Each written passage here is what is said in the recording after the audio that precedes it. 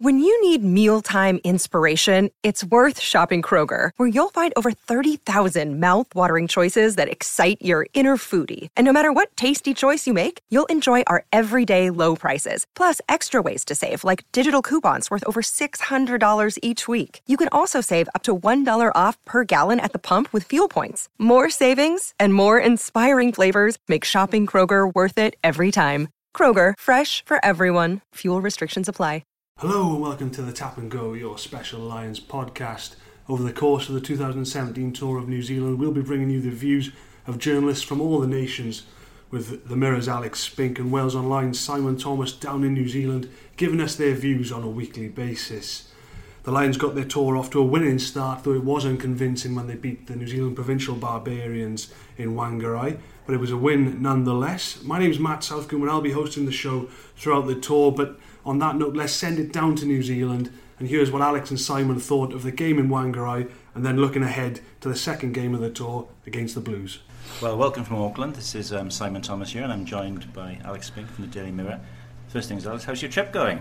Good, Simon. Good. Yeah, it's been entertaining up to the Bay of Islands, which was quite stunning. Following a couple of days in a part of the world where it was raining cats and dogs, wasn't it? Wasn't it? It was biblical was the word I used for it. Yeah, certainly. It certainly was. Fortunately, we had a dry night, but it didn't turn out the way the Lions would have wanted it in any shape or form. They sneaked a victory against, you have to say, the poorest of the 10 teams they're going to face, probably by some distance. Were you surprised by the performance? Obviously, there's been a lot of talk about the jet lag and how difficult that is, but were you expecting a bit more realistically? Yes, I was. I was expecting more because of the fact that the team they were up against, a number of part-timers, sheep farmers, trainee nurses, builders, the classic kind of landscape garden. Yeah, the classic plot line that you get in you used to get more in the amateur era, to be fair, than you do now, and so when you get a kind of professional team up against a bunch of amateurs, as well as a few professionals, you expect professionalism to come through. They cited jet lag. They hinted that they were doing too much commercial and community activities, which I think is probably a fair point. They need to get that balance right, because really the tour starts now. They've got away with that one. It's like a mulligan, if you like. They won the game. It wasn't convincing, but from now on they really need to start making progress. It was interesting. We were, I think, at Tanner Umarga's press conference today, the team knows, and he talked about the fear he had about a Lions backlash. You would certainly be hoping there'd be a response from a totally different team now to play against the Blues in Eden Park on Wednesday. Yeah, Warren's changed all 15 starters. I'm sure there will be. Listen, whether it's a backlash or whether it's the fact that the 15 lads who are starting the game on Wednesday will have seen that actually there are no bad teams in New Zealand. There are very few poor players in New Zealand. If you don't bring your A game to any game, you're going to be in a world of trouble. The Lions got out of jail at the weekend with a very tidy finish from Anthony Watson, wasn't it, to get that try in just before the hour mark, and that kind of got them home. But against a team like the Blues and against any one of the 5 Super Rugby teams that they're now going to face in consecutive matches, they've really got to get it right. And the difficulty is that possible? Are we expecting too much? They're in New Zealand. It's the home of the world champions, double world champions. Their provincial teams are absolutely tearing it up in Super Rugby. Is it really realistic for us to expect the Lions to come down here? I mean, what do you think about that? I think it's just the hardest test there is in rugby, but everyone knew that. Listen, they've not been helped by the schedule. It is pretty ridiculous. It's arriving on a Wednesday and having to play on a Saturday, but it is what it is. Yeah. And they are here now. They've had, hopefully, all the jet lag will be out of the system. And it's a chance, I guess, with the first 15 first players who didn't really produce what they had been hoping for. It's a real opportunity for the second batch, isn't it? And it's interesting, they've gone for some combinations there now. Obviously you wrote down Bigger and Reece Webb. I know we see a lot of them with the Ospreys, and a few kind of in the centre as well, I think. What do you think? Well, yeah, I mean they've got Jared Payne. They've named him in the centre. He was due to be involved at the weekend and wasn't. I saw him with some pretty heavy strapping on himself yesterday. So he and Henshaw know each other. Yeah, well. They know each other well. So let's hope he's fit. I mean, what they have to do first and foremost, which they didn't do at the weekend, is they've got to take control of the collision areas, the breakdown. They, at the moment, at the weekend, they couldn't slow down the opposition ball. That Provincial Barbarians backline ran havoc, didn't it, for the first half an hour, and you thought, my goodness, this really could turn quite ugly.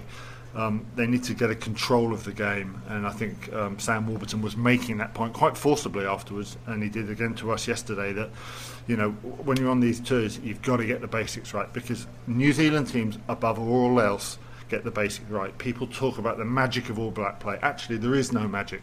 They pass, they catch, they pass, they catch. They do it under pressure, and then they strike. There's no magic to that. It's just they've ground out practice. They've absolutely grooved it, and that's what the teams have got to do. The Welsh boys coming out of the Pro 12 and the English in the Premiership. This is a major step up. We all know that. Yeah, it's interesting. I think what we've learned from that first game was how motivated all the opposition are going to be today. I was at the Blues naming team announcement today. Yep. One by one, the Blues players came up to the stage, and this is a big deal for them. Once every 12 years the Lions come. Every time the Lions come out in the field, they're going to come up against really pumped up opposition. And this time it's pumped up quality opposition as well. You sat there, and the Sonny Bill Williams was there, and he's obviously had a little bit of a knock on the knee, but the expectation is he'll play. They're not the strongest Super Rugby team in New Zealand. No, they're not. But it's going to be a big crowd, probably the biggest crowd they've ever played in front of the Blues at Eden Park. But listen, Simon, Alan Wynne-Jones made the point at the weekend. Yes, they're pumped up. Yes, it's their chance of a lifetime.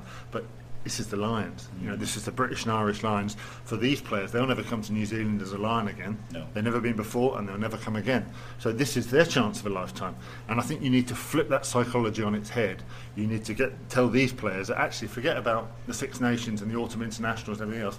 This is the chance that you'll be talking to your grandkids about. This is the British and Irish Lions. We've got to get it right. And 11 of the starters have never played for the Lions as well, so it's going to be a new experience. Ken Owen's captain, which is a big honour for him. There was obviously an ankle concern with him, but he's managed to overcome that. And it's a reward for his excellence over the last year. What was your sense with him before? I mean, we wondered just before the tour whether he was going to have to pull out and maybe Dylan Hartley would come through. How was it touch and go? Yeah, the view from the Scarlets camp very early on was that he was going to be okay. You always worry with anything with the ligaments or the ankle ligaments or anything, but it sounded like it was a lower level issue, a lower level tear, if you like.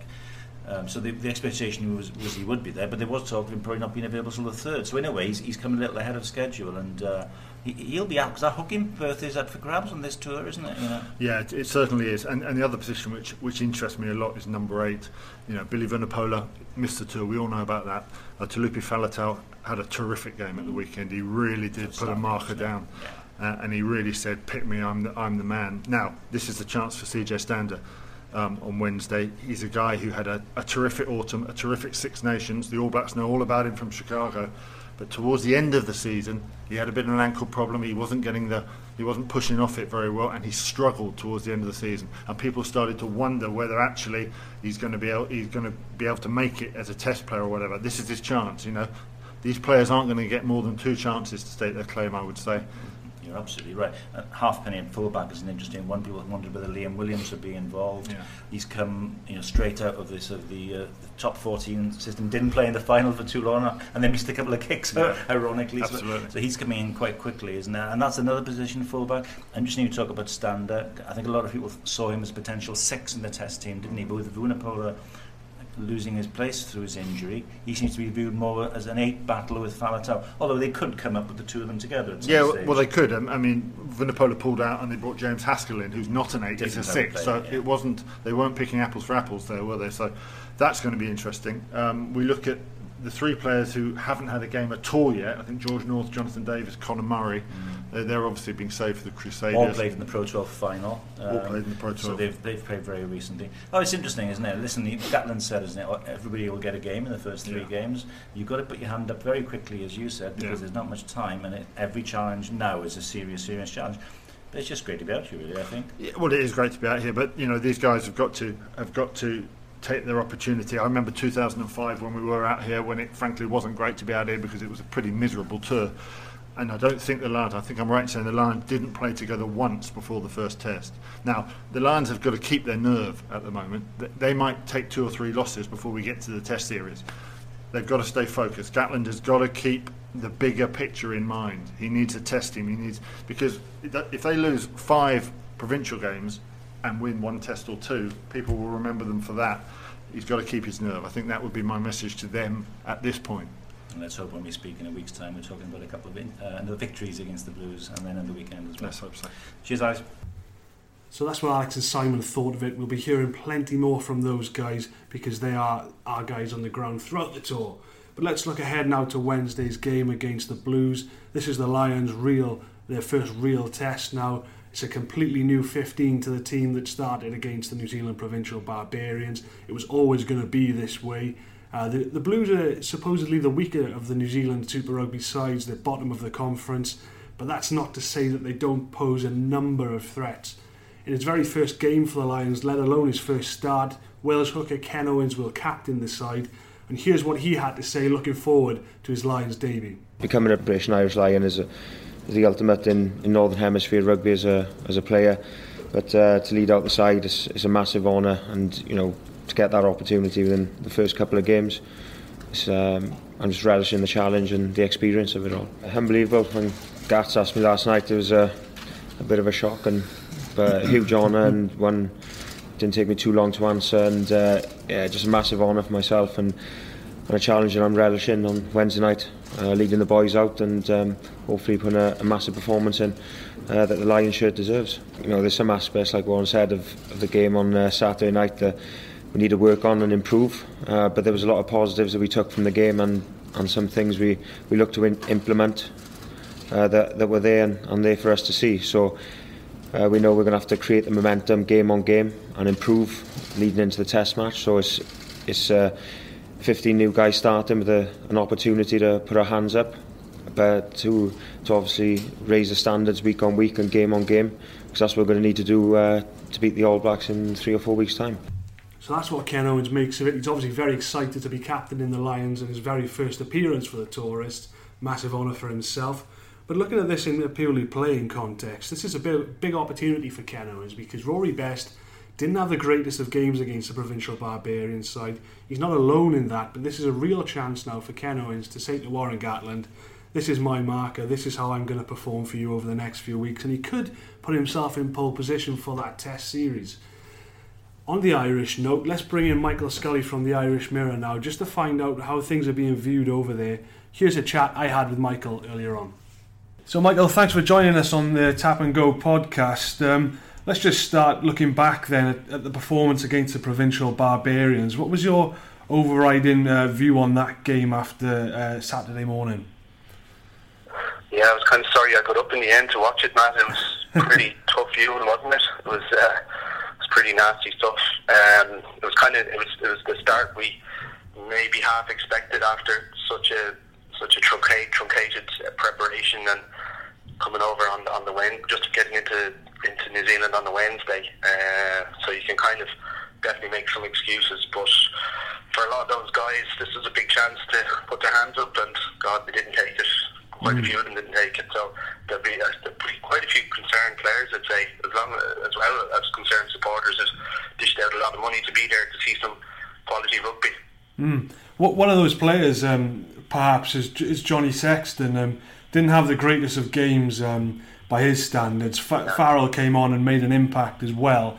And I think it's important to note this: Sexton wasn't in particularly inspired form heading into this tour, but that wasn't the start he was looking for. No, I think of all the players we were looking at from here, certainly he was the main one. And you're right, his form had been pretty poor. He actually hadn't played too much since the Six Nations, and what he did do certainly didn't light up anything for Leinster. It was very, very poor in the Pro 12 semi-final, and there was a lot of worries after that he wouldn't hit the ground running the way he had to, with Owen Farrell breathing down his neck, and it didn't happen for him at all. He had that missed penalty that kind of probably threw him a bit. He is a bit of a confidence player, Johnny, and that was definitely kickable that he only missed in the first half. He also had a kick out on the full in that first half, and he took another hard belt. In fairness to him, he doesn't shirk the physical stuff, but sometimes you wish he kind of leave that alone to an extent and let others get involved, because nearly every game now you see him going down, and there's a consultation with the medics whether he should stay on or go off, and it's always a worry, but he was off after 48 minutes, and it was only then that really the lines got going, and with Owen Farrell setting up the winning try, and it certainly looks like he's on the back foot, despite what Warren tried to defend him afterwards, all right, which is fine, but he'll know himself that it wasn't good enough. And I see Rob Howley said he had spoken to Johnny afterwards, and Johnny admitted he has been inconsistent, so inconsistency is not what's required over there. We need our number 10s firing, and right now he's not. So yeah, perhaps something that's playing into his hands is that the coaches will know him from 4 years ago, but chances on these tours are few and far between. How important do you think it is now that he puts this behind him and just purely focuses on his next role? Because, as I mentioned, there are a few other fly halves who probably think they should be starting in the tests anyway. I think, in fairness to the guy, one thing about him is he does have a serious competitive streak, probably on a par with Owen, actually. Very determined character, and in fairness to him, if he does have a bad performance, he always bounces back, and he's on the bench now for the next game against the Blues. I think we'll see him ease his way in now, and there's no doubt he's going to get more chances. I think you're right, that experience of being on a winning Lions tour will definitely stand to him. I think Warren, if he is playing to the best of his ability, Warren will take him, and I think he'll give him time to get up to speed. So, I mean, it's not an absolute disaster for the guy, but it definitely puts more pressure on him when what he needed was a good start. What have you made of Warren Gatland's behaviour in the press since that game against the Barbarians side? He's been a little bit spiky. There's a little sense there that things are just getting under his skin a little bit, particularly the old Warren Ball question when it popped up. Do you think he's playing a dangerous game with the New Zealand media if he starts to sort of, not misbehave, but he's being a little bit short in a few of his answers? I honestly think that no matter what he says, it'll be pounced upon and used to whatever means that they wish to use it. And from my own personal experience of dealing with him from an Irish point of view, he's always been a bit spiky and a little bit questioning of the questioners. So it's nothing really new. I'm not really surprised. He might be feeling a little bit of the pressure, but God, he's been around the block so much. He's definitely the man to lead them into that kind of environment. I wouldn't really think it's an issue at all. I think he knows what he's facing into and what's coming over the next few weeks. And as I said, whether the Lions are winning every match in style or losing games, they're still going to get a negative reaction. It's still going to be all about New Zealand and the first test on the 24th. Let's just look forward then to that Blues game. The common theme to this team selection seems to be picking combinations that are familiar with each other. You've got the English guys on the wings, you've got the Welsh guys at half-backs, you've got the English locks, and obviously you've got the Irish centres as well, Robbie Henshaw and Jared Payne in there. Just talk about what we can expect to see from those guys. How well do they know each other and how do they complement each other? Yeah, I think it was a blessing in disguise, actually, in a way that Jared Payne had to pull out off the bench for the first game with a calf strain. I think this gives him much better chance to shine. Played alongside Robbie. The two of them have been playing together for guts of 4 years now. Jared is a wily character there in the centre. He's a very good fullback, actually, and in Ireland there's been a big clamour for him to play from fullback where his more attacking side comes out, whereas he plays at number 12 or number 13, and it's more defensive. He's kind of in there to marshal Robbie, and he hasn't done from the start, and Robbie has shone really beside him. And when he wasn't playing, he missed the Scotland match at the start of the Six Nations. Actually, he missed all the Six Nations games apart from the England game with a serious kidney injury, and when he wasn't playing, Ireland's central defensive area was shown up badly, so he's seriously about organisation, about physicality, and that's exactly the kind of player Warren wants. I think the problem for Robbie is that Ben Teo went so well in the first game, and that was another.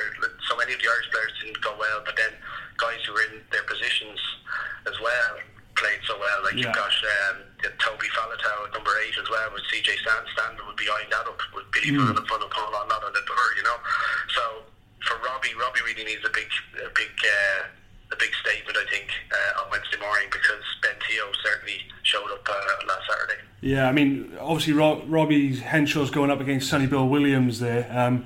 If he can get the better of that battle, then it's going to really see his stock rise. A few suggestions in New Zealand that Sonny Bill is a little bit susceptible defensively. Obviously, he hasn't played too many games because he's been injured, and there's obviously he's been playing a lot of sevens over the last few years. But we all know about his offloading game. He's dangerous. But if Henshaw can come out on top in that one, then it'll be a massive tick next to his name. Yeah, I think Robbie is a little bit underestimated sometimes. A lot of the time he's kind of used kind of crash ball first receiver by Joe Smith, and there is a lot more to his game actually. He does have a serious rugby brain. He's a very good defender as well. He's in fairness to the guy, he's got the whole package, and he's still very young. So the pressure's on, but he certainly has the mentality to deal with it, and it'd be really interesting to see the two of them go up against each other. You're right. There could be some showdown. Yeah, and you mentioned as well there the CJ Stander element. Obviously Faletau, one of the few standout performers from that first game. He's really laid down a marker, and it's up to Stander now to respond. I thought Toby Faletau was immense on Saturday, and he's definitely in pole position now. You'd have to say CJ has been brilliant over the last couple of seasons. He took a bit of an injury there a few months ago, and he hasn't exactly been the same player. He's all about carrying, making impacts, breaking tackles, and he's led the way in the numbers game in the Six Nations for the last 2 seasons he's been playing for Ireland. But yeah, he needs momentum very quickly. It'll be interesting to see if he gets it now on Wednesday. Again, you just wonder, do guys need a couple of games under their belts, and if so, if Warren understands that. But certainly Toby doesn't. He was straight out the blocks, and in fairness, the one real positive from what we saw, so far. So yeah, it's all there for CJ to do. Whether he's up to it now, obviously we'll see tomorrow morning. All right, just before I let you go, then we've got a completely new 15 to start tomorrow morning. But how do you see this one going? The Blues obviously supposedly the weakest of the Super Rugby teams in New Zealand, but just looking at their record this season, that doesn't really mean that they're a particularly bad side. Yeah, absolutely. They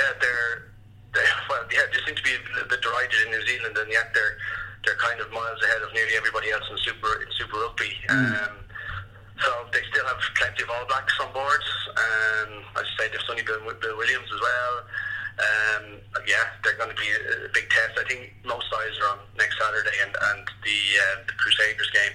But certainly, if the Lions lose this, there's going to be a huge amount of pressure on, because I see Saturday as the one where they could realistically lose.